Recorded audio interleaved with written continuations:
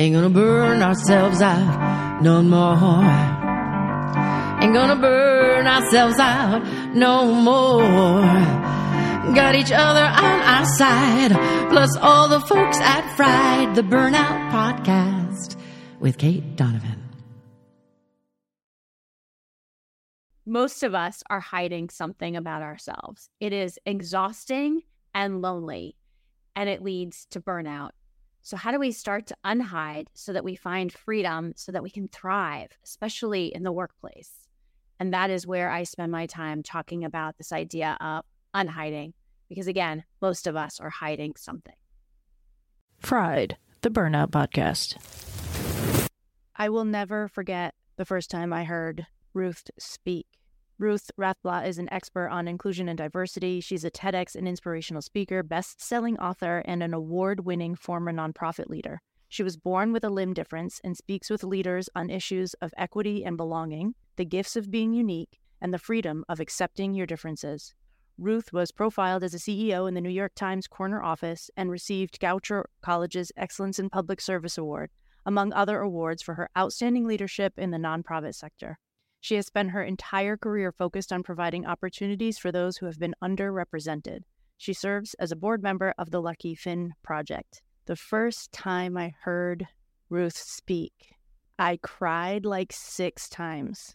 The first time I really saw you perform a speak, so Ruth and I are both members of the National Speakers Organization, National Speakers Association of New York City. And so I had seen you speak to people here and there and maybe a 2-minute thing in front of the room, the small stuff. But I went to your book release party in New York City, and you were telling some of your stories, and you were talking about both the pain of hiding and the pain of unhiding. And there's so much, and you could feel it in the room, there's so much resonance because, like you said, everybody has something that they're masking, hiding, not showing, covering in some way, shape, or form. So I can't wait to dig into that. But before we do that, I'm going to ask you to share part of your burnout story, and then we'll use that to dive into your book and unhiding. And for my Fried fam, today I want your focus to be on curiosity, openness, and lack of self-judgment. I want you to be able to come to this conversation with a sense of discovery, that you can find something out about yourself today that could literally change the trajectory of your burnout recovery. And I do think it's actually that important. So I want you to come to this with that kind of energy. So Ruth, I'm going to sit back, let you share your burnout story, and then we'll take it from there. Excellent. And my burnout story is a long time ago when I didn't even know there was a term of burnout, right? Probably like most of us. I was 20 years old. I landed this coveted summer internship at a New York City law firm, and I was so excited. I got to the law firm. They gave me a special project to work on. It was putting together a presentation on why laundry detergent box top deserved a patent.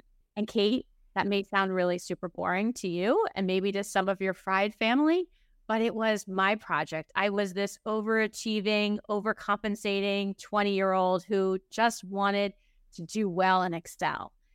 And so about 3 weeks into that internship, the senior partner on the case called me into his office. And none of the other interns got called into the senior partner's office. So I was special. I was taking it as this is an opportunity to get ahead. When I got to his office, and he didn't ask me to sit down. And instead, he yelled at me and he said, "Ruth, did you ever go to kindergarten?" And now I'm in college, so I went to kindergarten. I just, at that moment, couldn't even remember my kindergarten teacher's name, and I went blank. He said, "Because if you had, you would have learned how to use scissors." And what I was trying to do was I was hiding. I was deep in hiding. I was born with a limb difference. I was trying to do the projects of cutting out these various box top competitors and the box tops that I had with one hand. And if you've ever tried to, even when we're all wrapping gifts for people, if you've ever tried to cut just even a roll of wrapping paper, it's not always straight. It's not always easy. If you try to do it with one hand, it's even harder. The paper was moving around. The pieces looked jagged. So I saw my project on his desk, and he was right to ask about the quality. He could have done it in a different way. And there was no way I was going to tell him after that interaction what was going on.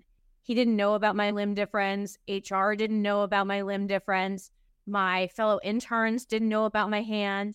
Instead, what I did was I overcompensated and I figured things out. I was innovative. I used huge law books to hold down the pieces of paper so I could cut it cleaner and they would stay in place.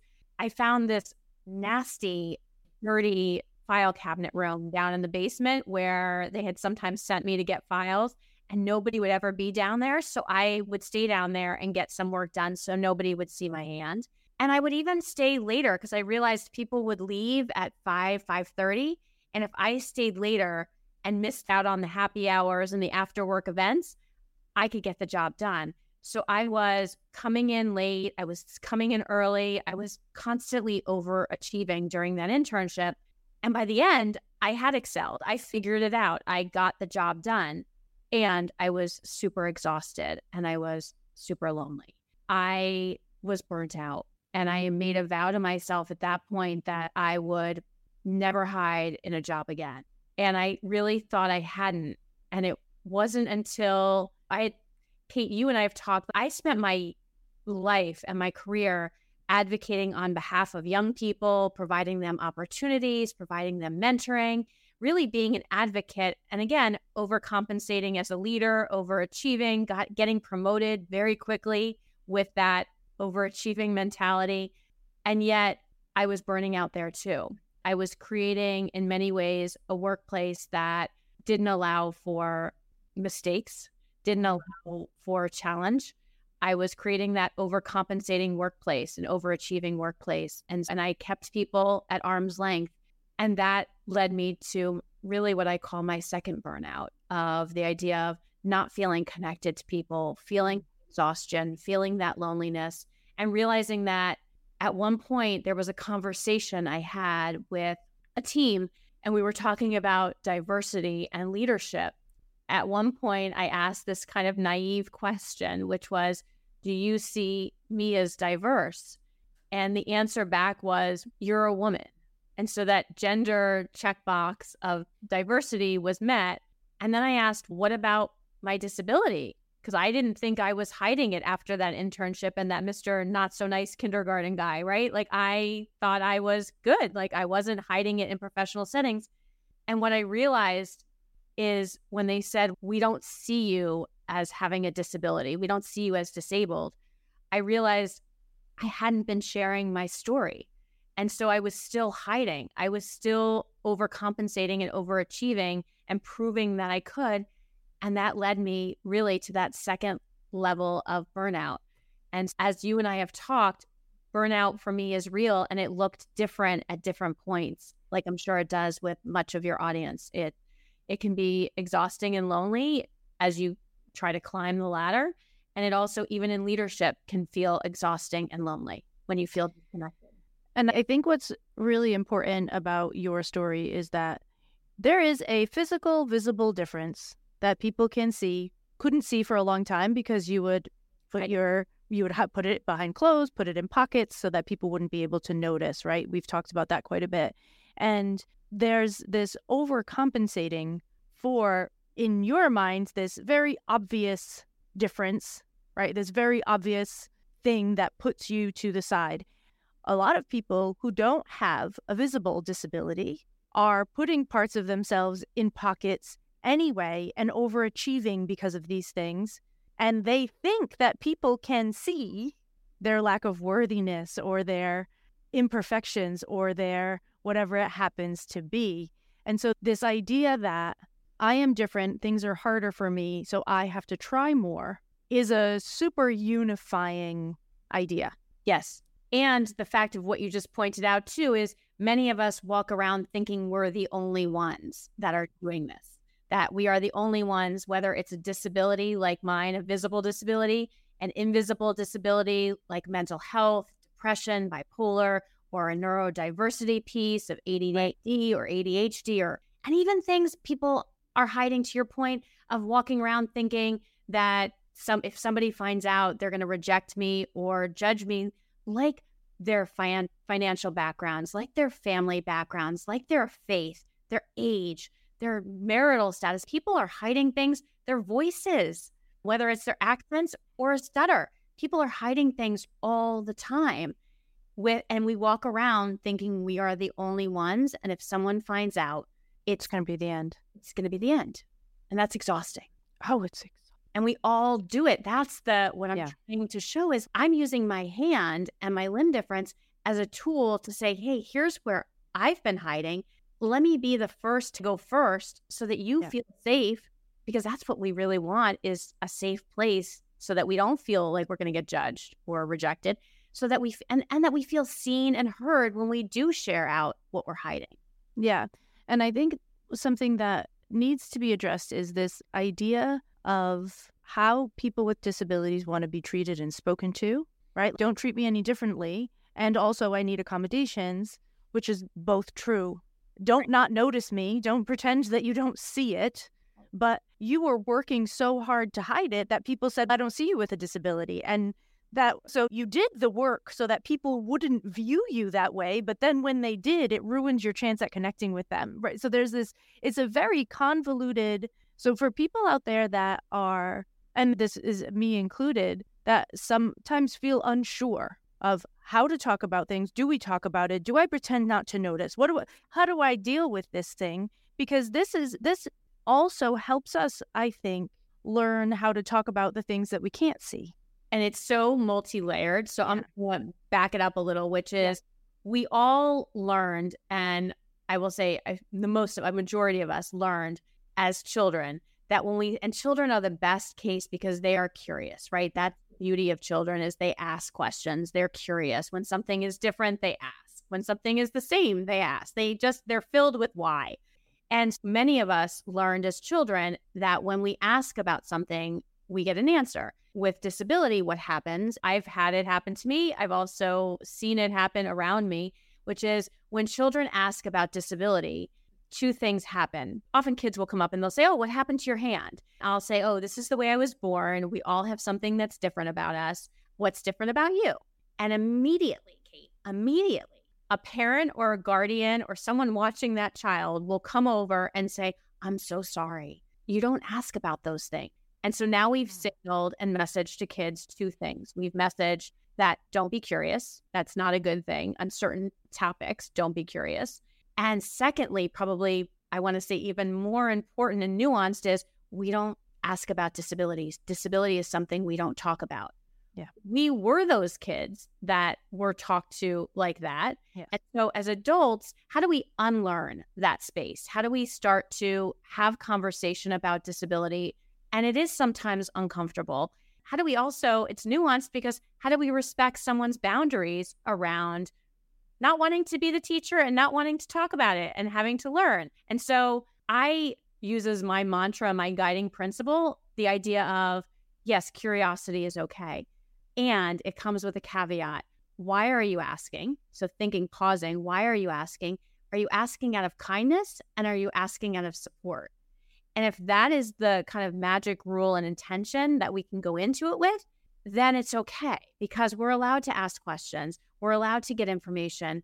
And we're also allowed to have boundaries around some of that so that people can say, I'm not comfortable talking about it. I don't want to talk about it, and letting it go.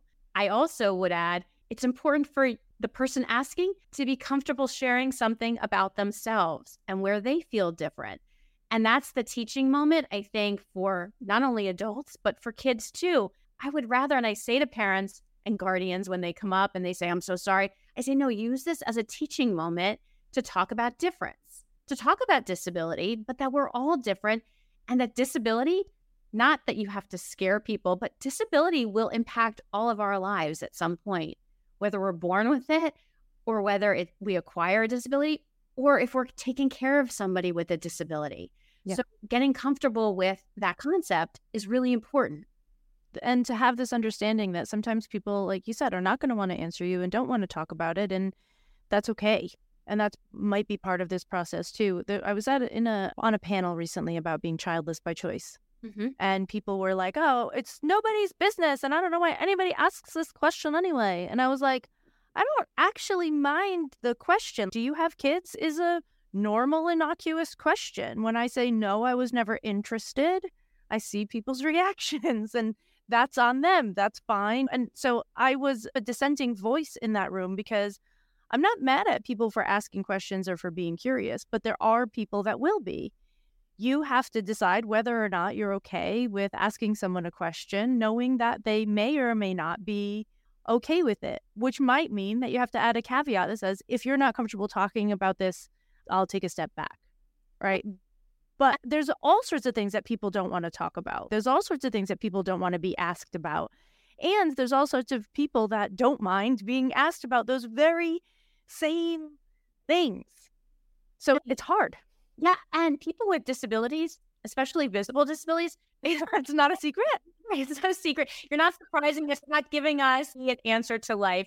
We know we've had a journey with learning how to accept it and love it and be challenged by it. It's part of our lives. It's not all of our lives, but it's a part of our lives.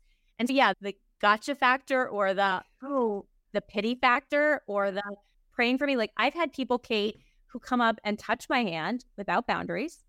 They also then ask to pray for my hand.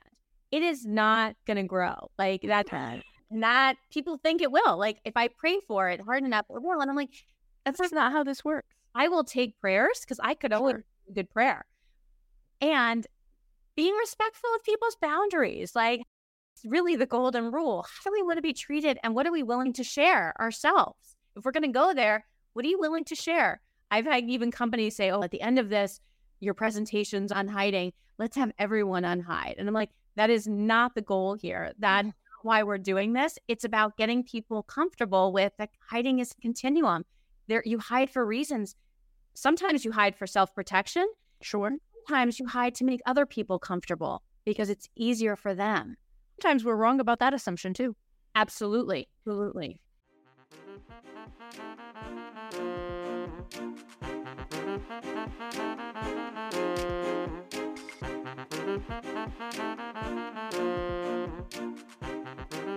Fried fam, I tell you in nearly every episode that step one of your burnout recovery is blood work. And I know that a lot of you avoid it because it's a pain and because your doctor has told you that everything is quote unquote fine. And they refuse to test all the things that you think you need. What if I told you that you could test what you want, when you want, from your home with just a couple of drops of blood?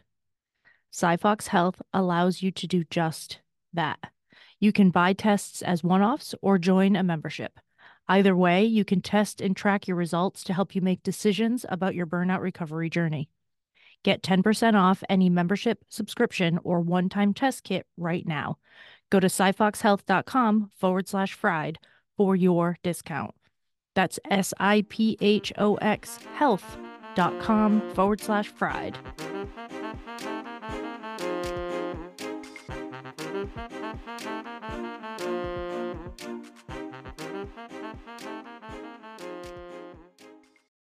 I think the kind of guiding principles are like, don't be a dick. Yeah. Okay. And right, just if we're going to simplify it, don't be a dick. Come to things with kindness and support and understand that people don't necessarily have to answer you or share with you. And we're going to get into... And don't make assumptions. Don't make assumptions from either side of the conversation. That's why, and that I think we're in a time right now that people are so afraid to say anything or to ask anything. Yeah. That we've created this space where asking questions or making assumptions is not, we can't do it. Or so we make assumptions instead of asking the question. Yeah. We don't bother with the uncomfortable question. We just make a decision and go with it. Because we're so afraid of getting in trouble or saying the wrong thing. And what I'm trying to do is create the space that it's actually accessible. Like you can ask questions and it's from a place of good intent, then it's okay. But I'm one voice. I'm not all of the voices. Yeah. Oh, you don't speak for every disabled person in the world? No. Oh, I think we might have to stop. I think this is over. No, and that's the beauty of disability and the beauty of life is that, yeah, this is one voice and one perspective. And then How do you take that information, think about it for yourself, and think about it for those that are around you? Yeah. I want to talk about the people on the plane. Yes.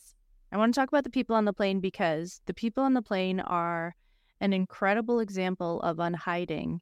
And this is the part where I want the listeners to start thinking, okay, people that are like, I'm not hiding anything. Let me just be real honest with you guys right now. The thing I was hiding during burnout was I'm not good enough. A constant feeling that followed me everywhere in every interaction that said, you must do more, you must give more, you must be more, you must never accept anything in return. If someone buys you lunch, you must buy them dinner to make sure that you are in the higher side because you do not deserve to be. You do not deserve, you are not worthy. Was the thing that I was hiding. It was the thing that was a big portion of my burnout for a long time, and is the thing that I still have to work on. And hiding this is really easy through perfectionism and people-pleasing, right? The coping mechanisms that we use to hide are typically the same coping mechanisms that we use to manage stress. So for me, they were overachieving, people-pleasing, and perfectionism. So I want you to have this in your minds because ever since I met Ruth, I've been thinking about this idea of unhiding. It's been over a year now, and I keep coming back to it because there's so much to unpack here. So let's go to the people on the plane. Yeah. No, and I think what you just said too about the people pleasing, the perfectionism, and the overachieving is real, because I think, and it shows up absolutely with it's nature, it's DNA. Yeah. So it's interesting. I'm one of those people that loves to talk to people when I got on a plane, Kate. Like, I sit down, if we're going on a 7-hour ride, I cannot believe that you sitting next to me do not at least want to say hello and just chat. My father has told me he does not ever want to sit next to me on a plane because I'm the least favorite type of person. He just wants to sit back, put his headphones on, take a nap. Good. But guess what? I don't want to sit next to you either because I like to talk. And I think people are fascinating. So I was sitting next to, just a few months ago, I was sitting next to a couple on the plane, and in my usual style, we started talking. I said, what do you do? Where are you going? Etc. And they were a couple, and the guy, they're building, and they have a design business, a graphic design business. And I thought that's really interesting. And they were telling me a little bit about their work. And then at one point I shared what I would do. And I said, I talk about hiding, and that most of us are hiding something. And how do we learn to unhide? And immediately the guy's head dropped. And I said, is everything okay? And he said, I dropped out of high school and I never share that with anyone. And I said, why? And he said, because I'm so afraid that if someone finds out I didn't go to college, that they will think that I'm not smart enough. I'm not educated enough. I don't have business savvy. They make assumptions about who I am, and they'll judge me. And so we started talking through that a little bit. And he said, actually, when the college conversation comes up about where'd you go to school, which again, to your point from before, is a natural conversation of like children, where'd you go to school? He says, I just want to leave the room. And that's a piece of it. His partner then said, I actually am hiding too. She said, I have multiple scars all over my torso. And when I go to the beach, I don't show them. I am embarrassed about them. And it took meeting him to show me how to love my scars and how to say that they were beautiful. This was literally her language. She said, people say to me, oh, you have such a great body. You should show it off. You should be in bikinis. You should be in your workout gear. And she said, it's not that easy for me. I need to cover it because I still hold some shame around it. And he was able to show me how to love that part of it and see that it's beautiful. But it's not as easy as, oh, you don't have to worry about that. Or you don't have to worry about you didn't go to college. You don't have to worry about your scars. You don't have to worry about your hand. People told me that a lot, Kate. It's not as easy as sometimes just starting to unhide. Like the next day, tomorrow I'm just going to show my hand. Tomorrow I'm just going to tell people I didn't go to college. Tomorrow I'm just going to unhide those scars. It's actually, we have to unlearn some of the messages that we've taught ourselves. What do you mean when you say that? It means taking a step and then starting to identify where are those messages coming from? Where did we learn it? where did we get it? Because sometimes they're internal voices and often they're external messages that we receive about those things that we hide. There's a reason. It didn't start overnight, but it compounds. It's a little bit like lying. The more that you hide, the harder it is to stop hiding. And you can truly beat yourself up over the idea of hiding. You can say, oh, because I did it to myself. I would start a new school. I went off to college. I'd start a new job. And every time I would say to myself, this is the time you're going to show up as new and you're not going to hide. And every time I kept hiding because I didn't know how to stop hiding. Yeah. And it wasn't until I invited someone into my life to teach me how to unhide. And I invited them in on purpose to teach me how to unhide, to actually look at my hand, to touch my hand, to love that part of myself that I deemed unlovable for so long. To love that part of myself that I deemed unlovable for so long. Mm-hmm. That's unlearning. That's hard. And you can't do it single-handedly. You can't do it alone. I tried for so long. And I think that's why it's about acknowledging what you're hiding and identifying it, doing the work, whether it's through journaling, whether it's through therapy, whether it's through getting a really great coach. It's finding that space to start to identify that part and then finding just one person to invite in to share that part. Just like you shared the idea of what you're hiding, you shared it in a more vocal, larger group, but it's the idea of hiding you, which is you, but it's the idea of finding just one person to start to share that out with so that they can help teach you how to, so it's not so bad. Yeah. Yeah. This is a story that has come up on the podcast before, but it's probably been a couple of years or so. So when I was living in Poland, actually, it might have been in Prague. I don't remember, but my best friend and I were at a spa. We were like a typical movie scene. We're both laying on the bed, head to foot, staring at the ceiling, talking about life.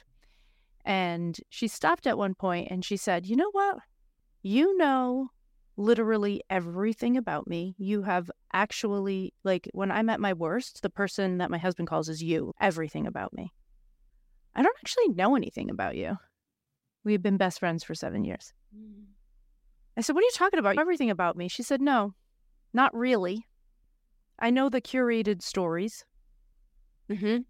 She was like, when we were on this topic anyway, she was like, so I just feel like there's this cloak of shame that doesn't let anybody or anything in. And I was like, shame? What am I going to be ashamed? I'm a girl from Boston. Fuck off. What do I have to be ashamed about? And that was about, it was a few months before I realized that I was going through burnout. And all of that came like full circle. And that was a lot of the stuff that was the unworthiness. And that was all these things were packed in together. And this is what I did with my coach and what I did with my therapist. I had both a coach and a therapist during burnout. I say this all the time on the podcast. I am not one of those people that did it alone and is, I'm going to help you do it faster and better. I did not do it alone. I don't believe in doing it alone. I am a DIY kind of person. If I can do it by myself, I am doing it by myself. However, this was not one of those. This was not one of those times. And that is one of the things that still, in all the work that I've done, in all the years that I've done this, when I find myself hiding, the first layer that stands between me and somebody else is shame every time. And what it does is it disconnects us from ourselves and from others, that shame. So that we do then either put on the bravado of the curated stories, or what we do is we shut down. Yeah. It can go either way, and they're not necessarily mutually exclusive. Right. They go together. So you can put on the bravado and still shut down. But shame is a big piece of hiding. I would also say fear is a big piece of hiding. Is the idea of, if someone knows this about me, what will they think? And I think sometimes, like you were saying about your own journey through burnout and the idea of, am I good enough? Am I strong enough? Is this all that inner turmoil? Yeah. Pieces of it are shame, and pieces of it also are fear. If someone finds out, what will they think? So I'm going to keep up this bravado. I will say that one of the things that comes with the unhiding is definitely a release of shame, and it's a permission for people to get to know you and a permission for people to go there, and it allows you to get to know them. I know that when my book came out, one of my friends at that book party that you referenced said to my father, and then said to me after, said, by you writing the book, it allowed your friends to talk about something that was off limits for a long time. And you give them permission to be able to have a conversation about something that was in many ways the elephant in the room, Kate. And I think most of us have that elephant in the room of something that is, our friends know we cannot talk about that. What if we give permission to be able to talk about it so that it wasn't so scary, so that it wasn't so shame-based? What if we went there and allowed for that?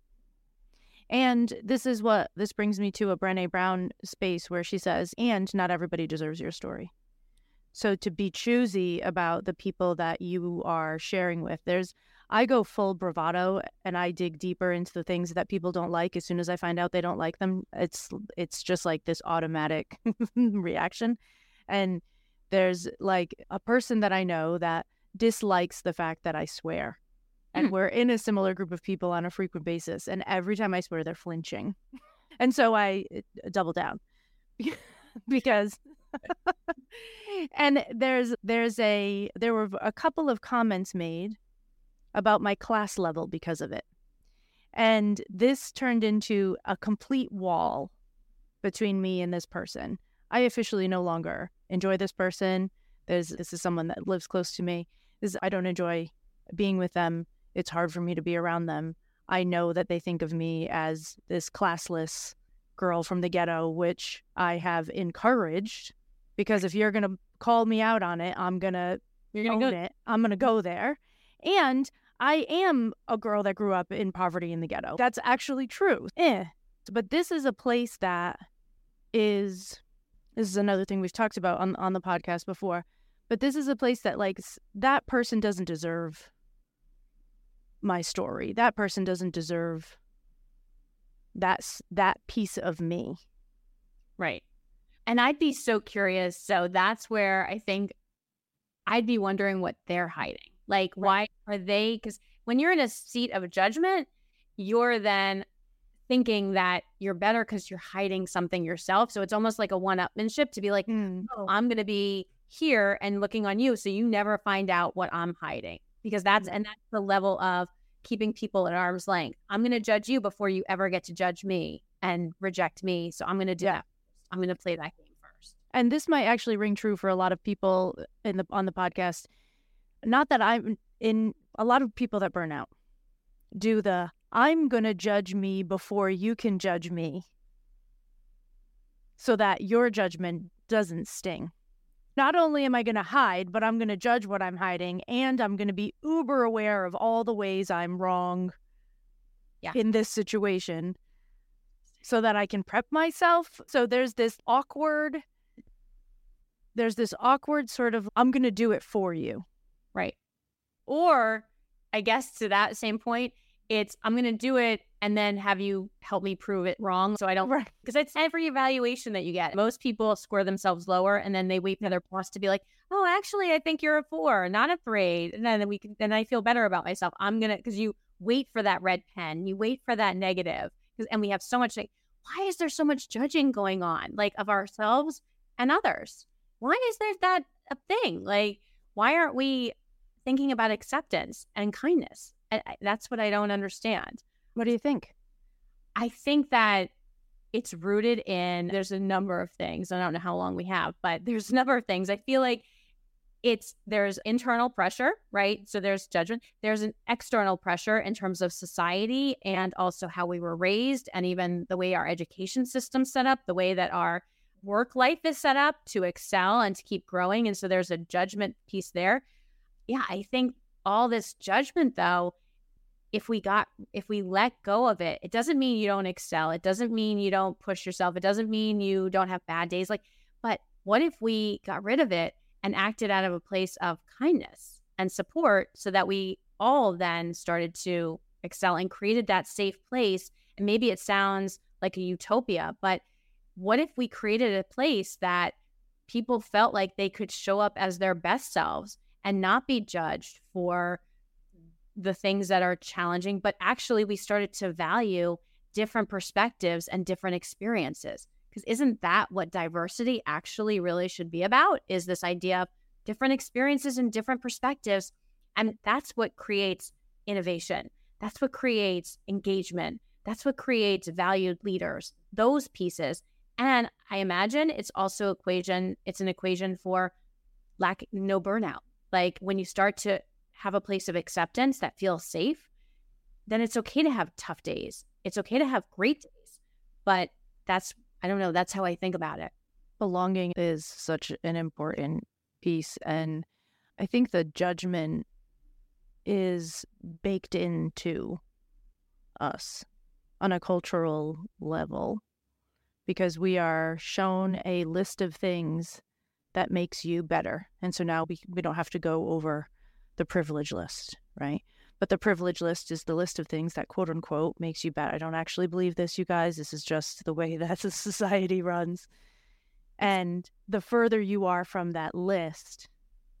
Well, it's even how it shows up in portrayal in media. It's not you have to read a list to know, or to be a doctorate in judgment.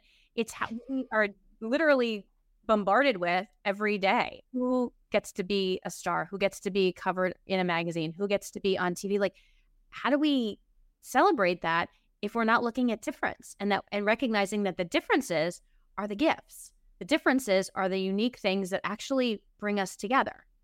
Yeah, I think right now they drive us apart because that's how it's set up. But what if we started to recognize that those are the things that bring us together?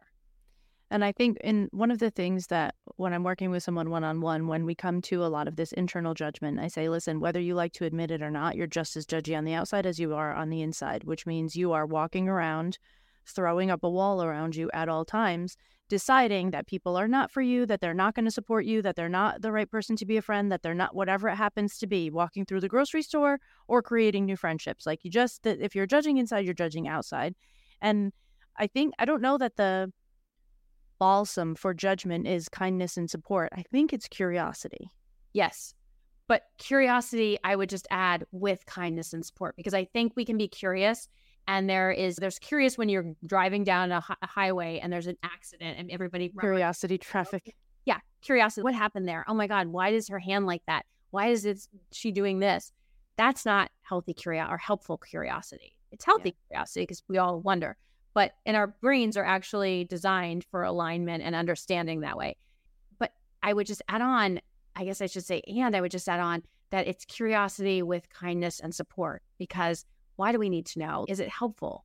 And that's where I think curiosity is a gorgeous thing. Yeah.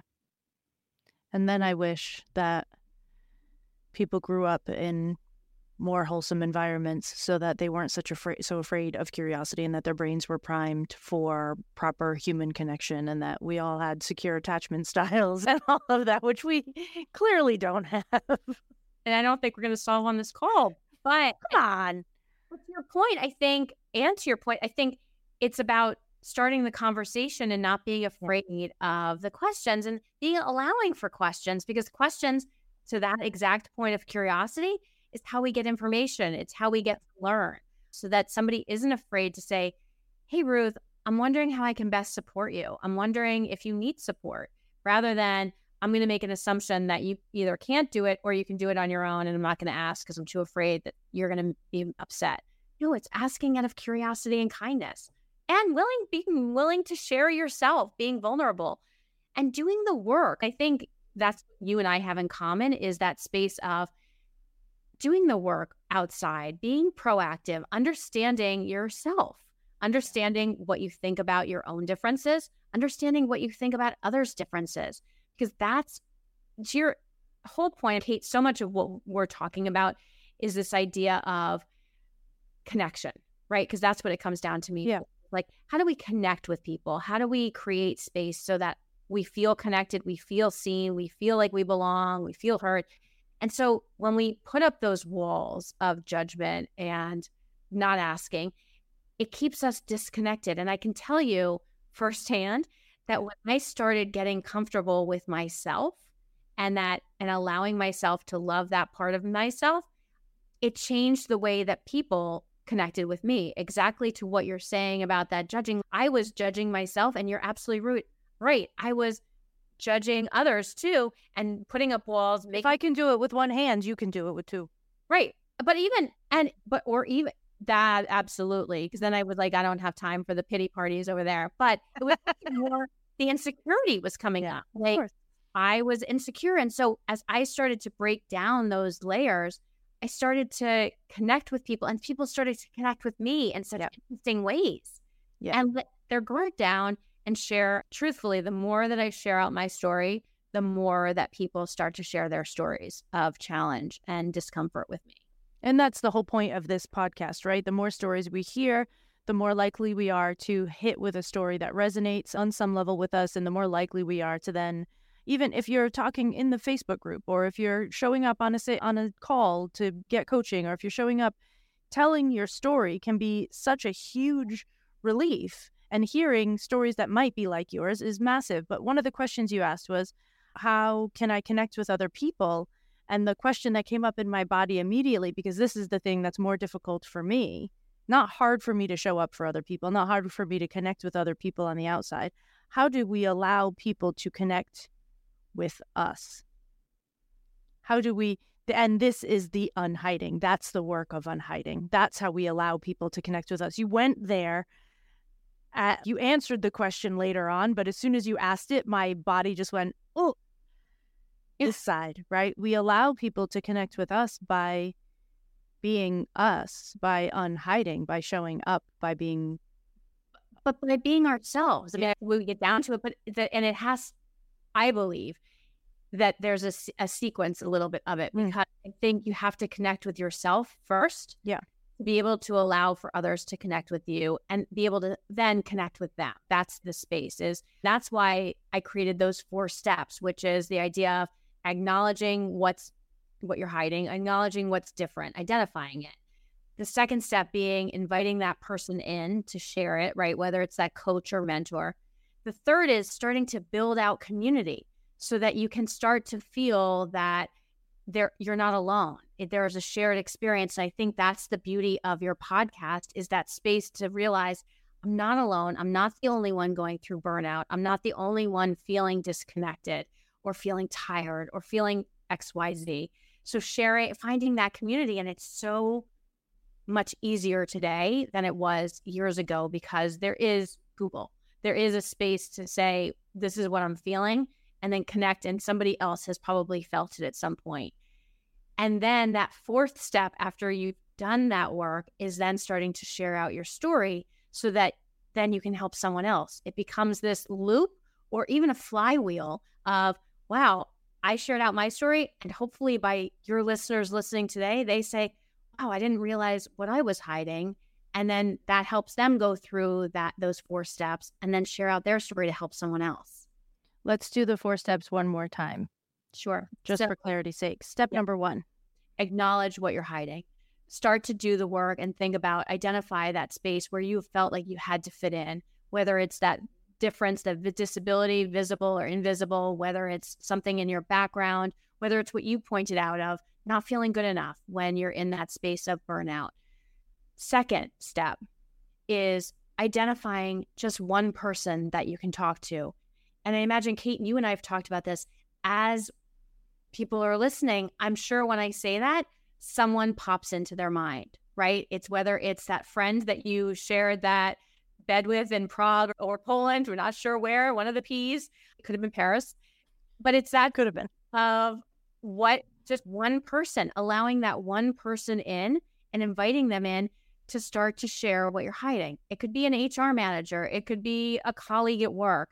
It could be a therapist, just sharing that piece. The third step becomes the idea of, how do you start to build out community? And the community doesn't have to be this huge group of people worldwide. It can be a few close people that have also gone through it. For me, it was finding the limb difference community, finding other people who had limb differences like mine. Kate, I spent my entire life thinking I was alone having my limb difference. Though I'd seen other people with limb differences, I was convinced I was the one that invented hiding and probably the only one that ever hid anything. It's not true. I found out. I got tested. Other people did it too.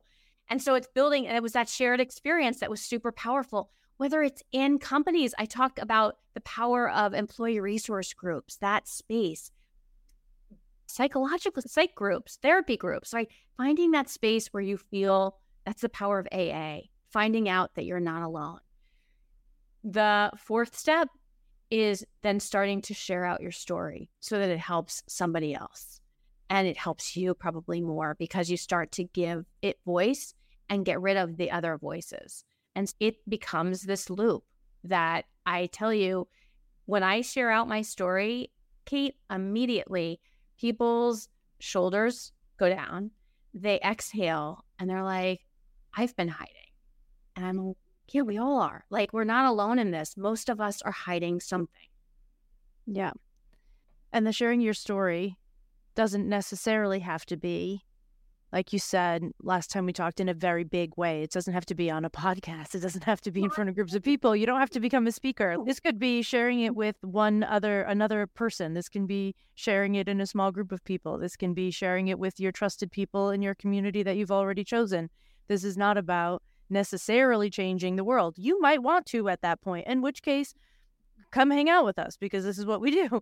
But it doesn't have to be about that. It doesn't have to be, you don't have to write a blog about it. You don't have to write a book about it. It doesn't have to be this big thing, but it does still have to be shared. It has to be shared because it allows for, and that's when you start to see the impact. It's right. Allowing someone else to see themselves in your shoes. And you're absolutely right. It does not have to be on a big stage. I met a woman recently who shared about her anxiety to a small group of people.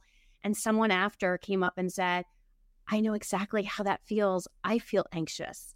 And she said, I had no idea that by sharing my story, it would impact that person. And all of a sudden they'd see themselves in me. I'm like, that's the beauty of this thing and it can happen in any aspect of your life, this 4 steps. Like you can use these 4 steps for everything that you think about. Or if you really need to practice in an environment that is very low stakes, you could tell somebody in an airplane.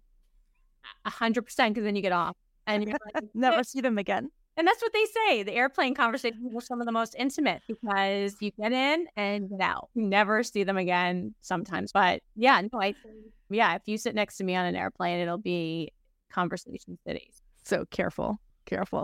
Ruth, there are likely some people out there that are like, how do we bring her into our company? How do we get in touch with her? Where's all the things Ruth? So where are all things Ruth? All things Ruth. So I have a website, which is ruthrathblott.com.